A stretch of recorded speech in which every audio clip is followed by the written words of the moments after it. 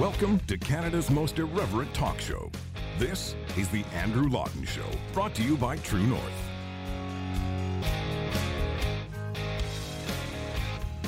The Andrew Lawton Show starts right now. Welcome, everyone, to another edition of The Andrew Lawton Show. You're tuned into Canada's most irreverent talk show here on True North. Back again. No, I wasn't canceled. I wasn't joining the ever-growing list of people who have been taken off the air, fired, dismissed from their jobs during what's been called the racism reckoning of 2020. I was on vacation, and as you can see from the backdrop behind me, it's a little bit different than the one we've typically been using. I was moving, and as such, setting up the new studio, and it's not entirely complete yet, so bear with us if we have a few issues with the lighting or the sound, or if the roof caves in on me. It is not intentional, and we'll try to get things in the next couple of weeks back up to standard. I had these grand illusions that, everything would be fine, and I would just sit down and do the show, and it would all be done, but unfortunately, life doesn't always work as seamlessly as that. But I think we've gotten, for the most part, a good enough quality here that we can do a show, so I appreciate very much all of you who checked in on me in the week that I was gone and wondered where I was, which was, I think, 0 people. But in any case, thank you. We are going to talk about really all the things that, well, not all the things that I missed in the last week, because there were way too many. It ended up being an inconvenient week to be off. But going to be talking about, I guess, the one theme that has emerged throughout all of that, and the one that I just talked about in more of a joking sense a moment ago, what's been called the racism reckoning of 2020. So this is like Me Too on steroids, where every time you log into your computer, you find that someone else has been fired, someone else has lost their job, they've been canceled as it is. And what's so interesting about this is that there isn't actually the behavior tied to these things like there was with the Me Too movement. The Me Too movement, which I'd say by and large was a net positive, despite issues that came up later on, and it did actually expose some pretty terrible people. What's happening now is going after people for anything and everything, regardless of whether they've done anything wrong, and in fact, in most cases, when they haven't. And you look at what's happened here. Let's just talk about a couple of examples. For one, Wendy Mesley, who I've never actually met Wendy, if I understand, maybe once or twice, but I don't think I've actually met her. And she is again, just your garden variety CBC left-leaning host. This is a woman who gets hit more often than not for being unfair to conservatives in her coverage. And she is taken off the air for the alleged crime of using the word that no one is ever supposed to use. And the whole coverage of this has been dripping with innuendo, as a matter of fact. I think I am pretty confident I know what word, but I'm not going to say it because no one has actually reported what word. But the thing about it is that Wendy Mesley didn't say it on air. She didn't say it in a derogatory way. It doesn't sound like she attacked anyone. She was having a meeting with her colleagues, and at this meeting, she quoted, as she says, she quoted a reporter. She said, in the context of an editorial discussion about current issues regarding race, I used a word that should never be used. It was not aimed at anyone. I was quoting a journalist we were intending to interview on a panel discussion about coverage of racial inequality. She apologized, said no one like her should ever use it, but now she has been taken off the air. CBC is figuring out what they want to do with her, and all for not even saying anything that was an attack on someone, which means that someone at CBC decided that in 2020 we can no longer give people the benefit of the doubt. Journalists in a newsroom environment cannot speak freely about the news they seek to cover. Now, as someone who has worked in newsrooms, this is a big problem here, because in newsrooms, you're supposed to be able to sit around and speak in an unfiltered way so that you can understand what the story is. And from there, you can then decide, okay, what can we report? What can we say on air? That's a pretty standard practice. No one that I've seen anywhere has accused Wendy Mesley of racism, which makes this example such an interesting test case for what's going on, because everyone knows and everyone should know that she is not guilty of the crime for which she's being punished. But it doesn't matter because in this era, in 2020, you don't get to say anything without being under the microscope. And that microscope now just has an automatic hammer. It's not just where there's a little bit of scrutiny or skepticism. It's judge, jury, and executioner all in one fell swoop. And there's a piece at the Daily Beast that has been everyone who's lost their job. They keep a running tally of everyone who they can find from anywhere in the world who's lost their job because of all of this. And Wendy Mesley was actually on their list, as well as the CEO of CrossFit, who said that they're not mourning at their office George Floyd. You had other people as well that are lesser known, because it's not just about the celebrities here. It's about the everyday, ordinary people that don't, by the way, have a life or a bank account to fall back on, that are the most hurt by these things. You're getting... I mean, look at just one example here. This professor from Alberta, where... And again, this is just so unfortunate that this is happening. She says biological sex is real. An anthropology professor, and then she finds herself out on her rear end, no job. So this is Catherine Lowry, who is an associate chair of undergrad programs in the Department of Anthropology. She said what is a belief system held by a lot of people, that biological women are women, that biological men are men. And such a thing, which used to be a statement of biological fact, is still a statement of biological fact, but it's one that gets you fired and gets you canceled and gets the mob in full swing at you, which is also what's been happening to J.K. Rowling. And if you forgive me for going rapid fire through all of these names, this is the big one here, because J.K. Rowling is your, much like Wendy Mesley, by the way, woman who checks off all the boxes of the left. She's a big believer in the welfare state. She's big on gay rights. She's a feminist. She votes labor. She's outspoken on labor issues. She does all of the things that you're supposed to do as a lefty in the 21st century. And by and large, that's been fine. Harry Potter has been held up as a model, not just of great fiction and great literature, but as a way of life, as a way for people to have an identity, for, oddballs to feel like they belong. Harry Potter has defined a generation, and J.K. Rowling was the one who made that happen. The writer of these books, which became the movies, the spin-offs, and all of that, and they're books that I've read as well, and they're phenomenal books, and even if they're not your cup of tea, you have to acknowledge what she has created there. And by the way, her personal story is incredible. She talked about this last week, as a matter of fact, surviving domestic abuse. We know that she was also very much in a, I don't know if poverty is the right word, but we know that she was in very dire financial straits. She powered through. She saw her dream. But now she is no longer. The left has no time for people that check off all the boxes but one. You have to check off all of the boxes now. And J.K. Rowling doesn't actually. Everyone thought she did, but she only checks off all of them but one. She doesn't go along with the new belief of the left right now, the intersectional belief that you can just decide one day to be a woman and then you're a woman. And that you have to be afforded not just all of the legal rights, but all of the social acceptance of that. And that's what she doesn't believe. Now, this is something called radical feminism. It's a school of thought. When I say radical feminism, I'm not accusing them of being radicals, because, in fact, the radical feminists are no longer the radicals in this, but a radical feminist, someone who typically believes that porn is wrong, prostitution is wrong, and that someone with a penis could not be a biological woman. You can debate this, you can discuss this. Well, you can't now. That's the problem. You should be able to debate this, and you should be able to discuss this. And J.K. Rowling actually has become denigrated and derided for having this fundamental belief. And it goes back several months when a woman in the UK lost her job for saying that biological women are women and only biological women are women. And J.K. Rowling stood up for this British public servant. And then she's tweeted a couple of times since then, or liked a couple of tweets about articles to do with this. And then she's gone through this ringer where everyone says you have to cancel J.K. Rowling. Everyone said you have to burn her books, you have to boycott her and all of this stuff because she's now a big dirty transphobe to them all.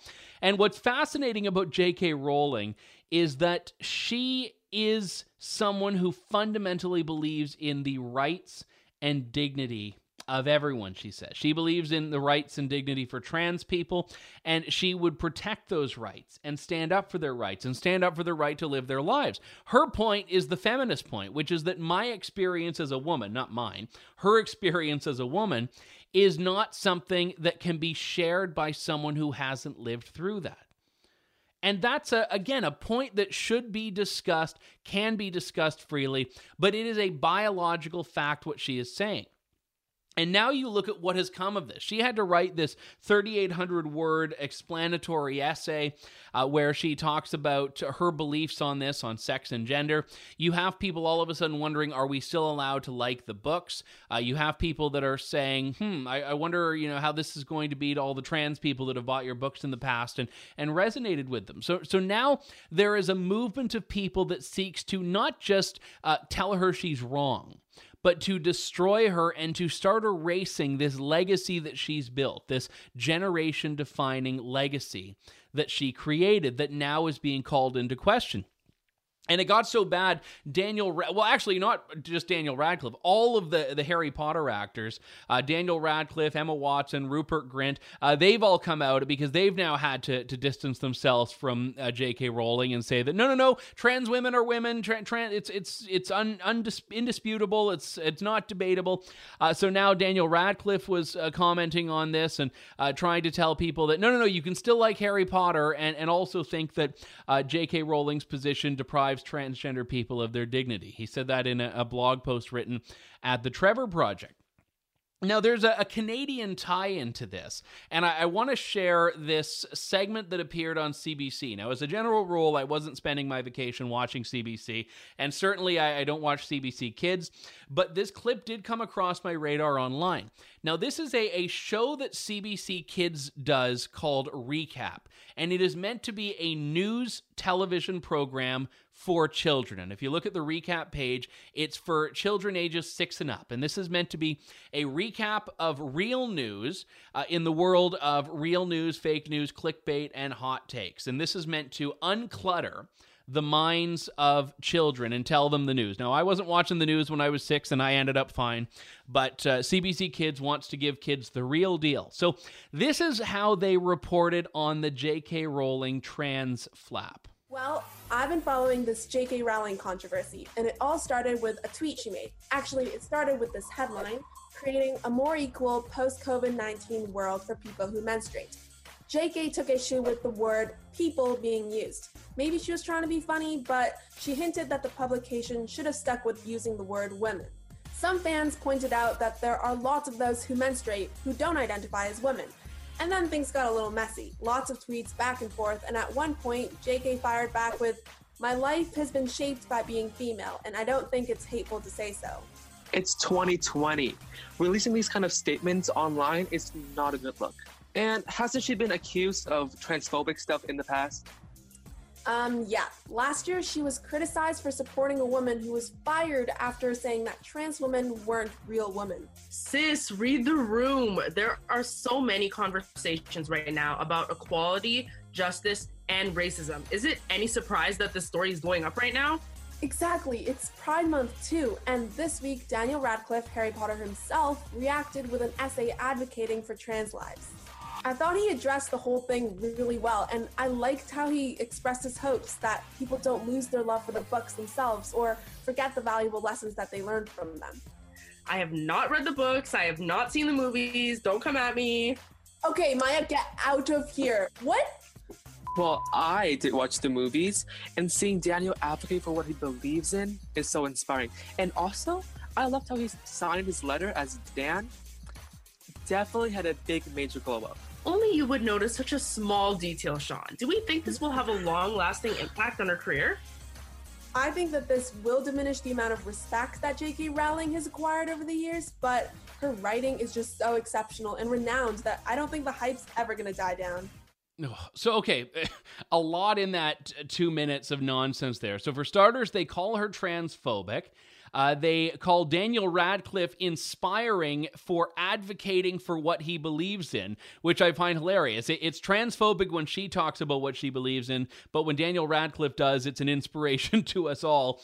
They tell kids that no, it doesn't matter if you menstruate or not. That's not how you define whether or not you're a woman. And more importantly, they basically say that there is no debate on this. So if you're a 6-year-old, and I would hope that you're not immersed in the world of trans politics at age 6, but if you're a 6-year-old and you have a vague understanding of the issue, because I know they start teaching a lot of these things younger and younger, this is now telling you that there is a way to view this, and only one way, and no discussion. So I'm not one of these people that says, oh, won't somebody please think of the children? You know what I'm talking about. Oh, won't somebody please think of the children?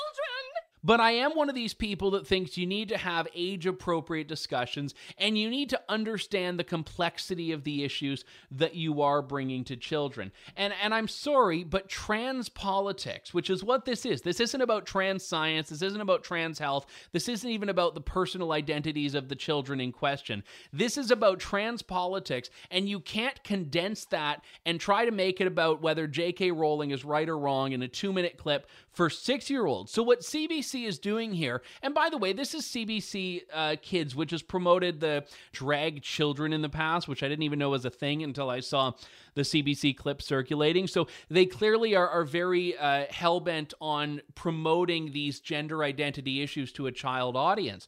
But the problem right now is that they are, and I hate using the word indoctrinating because it sounds so conspiratorial, but there is an indoctrination here, because what CBC Kids is doing is ignoring the fact that there's a debate, ignoring the fact that there's a biological science issue here, and mocking a beloved children's and young adults author for saying something, and basically telling kids from the age of 6 and up that, oh, no one should talk about this. And the one guy on there says that, oh, no one should be posting anything like this online.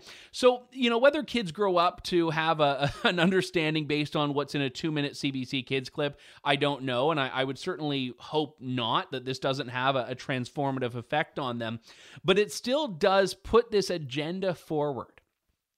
Subverting what parents think, subverting what science thinks, subverting what's going on in education here. And it's just fundamentally at odds with fact. And you can be, by the way, as pro-trans and pro-gender identity as you want to be, while still recognizing that there are differences between biological women and trans women, between biological men and trans men. You can have those discussions. And when you look at the implications of accepting that there is no difference, which is what a lot of the radical activists want you to accept, you have to understand the contradictions that are there.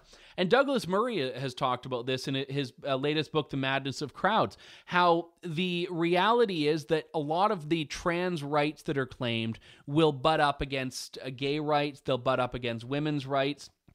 If you say that a woman has the right to a shelter free of men, for example, a trans man or a trans woman who is a biological male going to that shelter is going to force a conflict of those rights. J.K. Rowling herself said in one of her tweets that without sex, there is no same-sex attraction. So how can you have your identity as a homosexual, say, if the sexual identity is not actually there, that a woman isn't a woman or a man isn't a man? And I don't expect to solve all these issues right now. In fact, I don't expect to solve any of them. But I do think that it is absolutely wrong for CBC to be in a child-focused video pushing forward a narrative and an agenda that is just plain wrong, is not age appropriate, and more importantly, is so far from the mandate of CBC that I have no idea how this product even exists. And look, when we're talking about CBC, if they put this same package out for adults, I think it would be absolutely inappropriate because it is not impartial. It's not a news show. It's not a news clip. It's an opinion clip.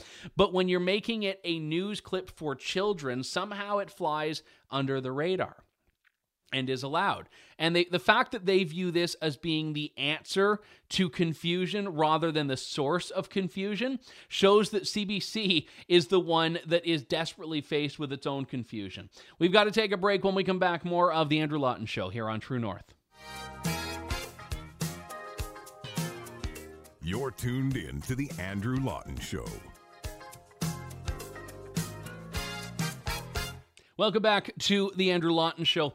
I mentioned this a little bit earlier on, that your entire legacy can be eroded if you don't meet the standards of June 2020. It doesn't matter what you've said, what you've done. It doesn't even matter what you think. You can't stand up when the mob wants to take you down. And it's not just J.K. Rowling, it's not just Wendy Mesley, it's not just the head of CrossFit. Everyone who's ever lived on this earth right now is facing this. From Winston Churchill to Gandhi, no one is making it through. Now, the thing with Gandhi that I find interesting is that I've been critical of aspects of Gandhi's past myself, and I've not done this because I want to take down his statue. I just think there tends to be, pardon the phrasing here, a whitewashing of Gandhi's life. And now, despite that criticism, I'm now like having to defend Gandhi because the mob is trying to remove Gandhi, the great Indian peace activist, because he's racist. There's a statue of Gandhi in Leicester, England, and now you have people saying that he was may have been Indian, he may have been a minority, but he has well-documented anti-black racism, so the statue has to go.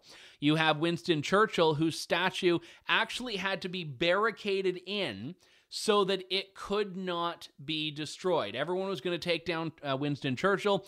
They were spray painting racist on him, and people have been trying to knock it down. And now they're talking about removing that statue from the public square. And I've seen that statue several times. It's in Parliament Square across from Westminster Palace in the United Kingdom in London. Or in Westminster, I guess. And now there's talk about moving Winston Churchill's statue, which, by the way, moving Winston Churchill can't be an easy feat, to a museum, because in a museum, it's all about context rather than celebration. And this is what they do, because this happened when we were talking in Canada about statues of prime ministers, and there was a time when no one could actually figure out what to do with Sir John A. Macdonald's statue.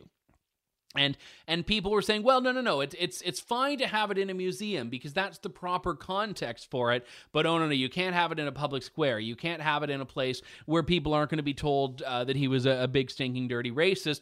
But you can do that in a museum in the same way that you can have swastikas and Nazi memorabilia in a museum because it's in context. And I get it. I get a lot of the issues with the Confederate statues in the U.S. I get a lot of the issues that people have with historic figures who we find might not pass the standards we set out now. But that is not what these sorts of statues are about. And I don't even want to address, in what I'm saying now, the Confederate issues, because that's, I think, a bigger discussion, and one that, not being an American and certainly not being from the South, I'm not equipped to deal with right now. But when you're talking about people like Winston Churchill, without whom we would not have the world we live in today, you cannot say that the negatives outweigh the positives. You can say that the positives outweigh the negatives. When you're talking about people like Gandhi, there is a positive legacy that dwarfs the negative. When you're talking about Martin Luther King, the positive dwarfs the negative. And the fact is, the people who have done great things in not great times, by the very nature of what they've done, lived in times where things were acceptable that aren't today.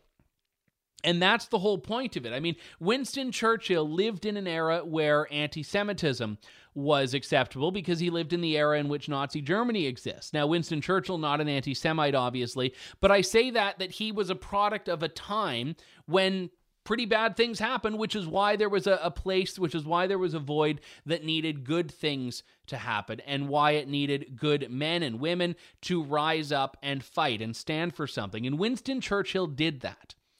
So these pathetic so-called anti-fascist ninnies, who themselves are the fascists, do not have any understanding of history. They do not have any understanding of common sense. They do not have any respect for the people that paved the path that allowed them the freedom to be complete and utter wankers. And this is now flying. What we're seeing in the last couple of weeks is that these beliefs that were once fringe are now being accepted as mainstream. Taking down statues was once fringe. Now it's something to be encouraged. I remember a few years ago when Black Lives Matter was held up as being a fringe group, and now you've got police chiefs and politicians kneeling before them. kneeling before them. This group that was derided as fringe just a few years back because they were calling for an abolition of the family unit. They were calling for complete social upheaval, dismantle of capitalism. And now you've got politicians like Justin Trudeau, chiefs of police, taking a knee before them, and in some cases, like looking up to them.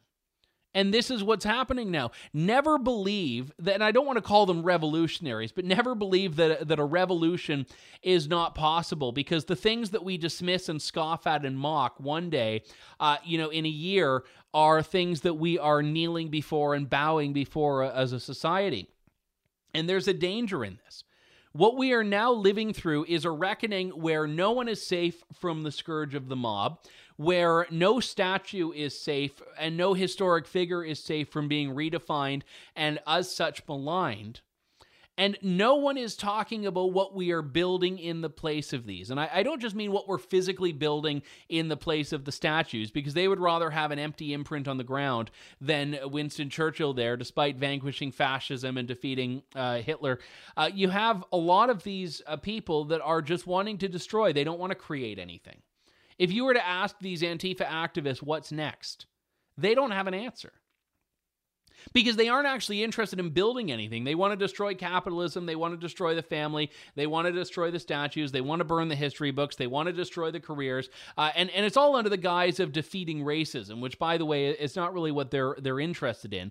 If you want to take down systemic racism today, Winston Churchill's statue is neither a literal or symbolic step towards that. It's nothing. It does nothing. If you take down Winston Churchill's statue, you have not made things easier for black people. You've not made things easier for other people of color. You've not made things easier for women, for gay people. You've done nothing except leave a hole in the ground. That's all you've done. And that will be the legacy of these Antifa activists. They will have left holes in the ground and nothing more, and they have never and will never create anything in their lives.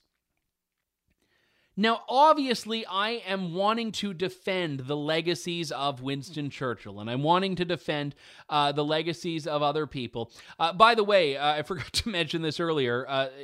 Some companies are trying to get out ahead of it, and they don't want anything that they're doing to be called offensive. So Nickelodeon has announced that SpongeBob SquarePants is now a member of the LGBTQ community. They tweeted, "We're celebrating Pride with the LGBTQ community and their allies this month and every month." Then they have 3 photos there, and one of them is SpongeBob. So pretty soon, SpongeBob is gay was trending on Twitter. Now, again, I don't know how an anthropomorphic sponge that lives under the sea has a sexual identity at all, but SpongeBob is a member of the community. So clearly what's happening is companies like Nickelodeon are looking around and saying, okay, we got to do something. We got to do something or we're going to get canceled too. Who can we make gay? SpongeBob. There, done. So what's happening now is that everyone is bending the knee, metaphorically and literally, towards this cultural trend. Now, whether it's a fad or not, I don't know. And I have actually had in the last few days some debates about this with people in my life where I don't think it's a fad. I think that this is going to be the new reality because we no longer are prepared to call this out. And anyone who would have is being silenced. You look at Rex Murphy, a prolific Canadian columnist, says what a lot of people were telling me 2 weeks ago, that Canada is not a systemically racist country. He wasn't saying that racism doesn't exist. He wasn't saying that we shouldn't fight racism or push back. He was just saying that it's unfair to call Canada, by and large, a country steeped in racism. And this did not just get him to be criticized online, which Rex Murphy can handle and is part of an opinion column. It's part of writing. You write something, they write something back. But it actually got a tremendous campaign underway from his so-called colleagues at the National Post and other Post media papers, signing a letter to such a point that the company had to have a town hall, at the end of which they put an editor's note on his column basically apologizing for it, saying it didn't pass editorial standards, but they haven't said what went wrong in it and what was actually objectionable about it. And then this is now going to greet anyone that reads this column until the end of time. A stamp on it that basically says, we no longer stand by our columnist. That's what Post Media is saying. And for all of the writers and reporters and columnists at Post Media that dared to say he should not have been allowed to say that, they're not just saying we disagree with that. They're saying this should not have been published. And if he were to write the same thing today, it would not be published. That's what the paper has said. Now, yes, free speech does not mean you have the right to a platform. I get that, and I'm not saying that Post Media is under any legal obligation to publish this column or any other column that Rex Murphy or someone else writes. I'm talking about the cultural forces at play here. People that believe Rex should not have been allowed to write this, that no one should be allowed to read it, that no one should be allowed to look up at a statue of Winston Churchill and decide for themselves whether they like it. This is not a trend or a fad that's going to go away quickly, because all of the institutions that need to exist as a backstop for this insanity are bending the knee. Newspapers that have historically stood up for freedom of the press, organizations that have normally protected and preserved history, people that have normally stood up and said, no, we are sticking to our guns here, are all giving in. And that's why I don't think this is going to be a flash in the pan that goes away. Now, can I predict what happens next? No, but I can say it won't be pretty. And the only way to stop this, and by the way, what this isn't fully clear right now, because this started as about being about anti-Black police brutality. And then it became about anti-Black racism in general. And now it's about transgender rights and capitalism and everything else. So this is what happens. You get people that are perennial activists that don't really need an excuse to protest, that want to seize any little weakness they can, any chink in the armor they can, so that they can penetrate through. And I am going to tell you right now that if you bend the knee, you're pretty soon going to be flat on your face. We've got to wrap things up. My thanks to all of you for tuning in. We'll be back in just a couple of days with more of Canada's most irreverent talk show. Thank you, God bless, and good day, Canada. Thanks for listening to The Andrew Lawton Show. Support the program by donating to True North at www.tnc.news.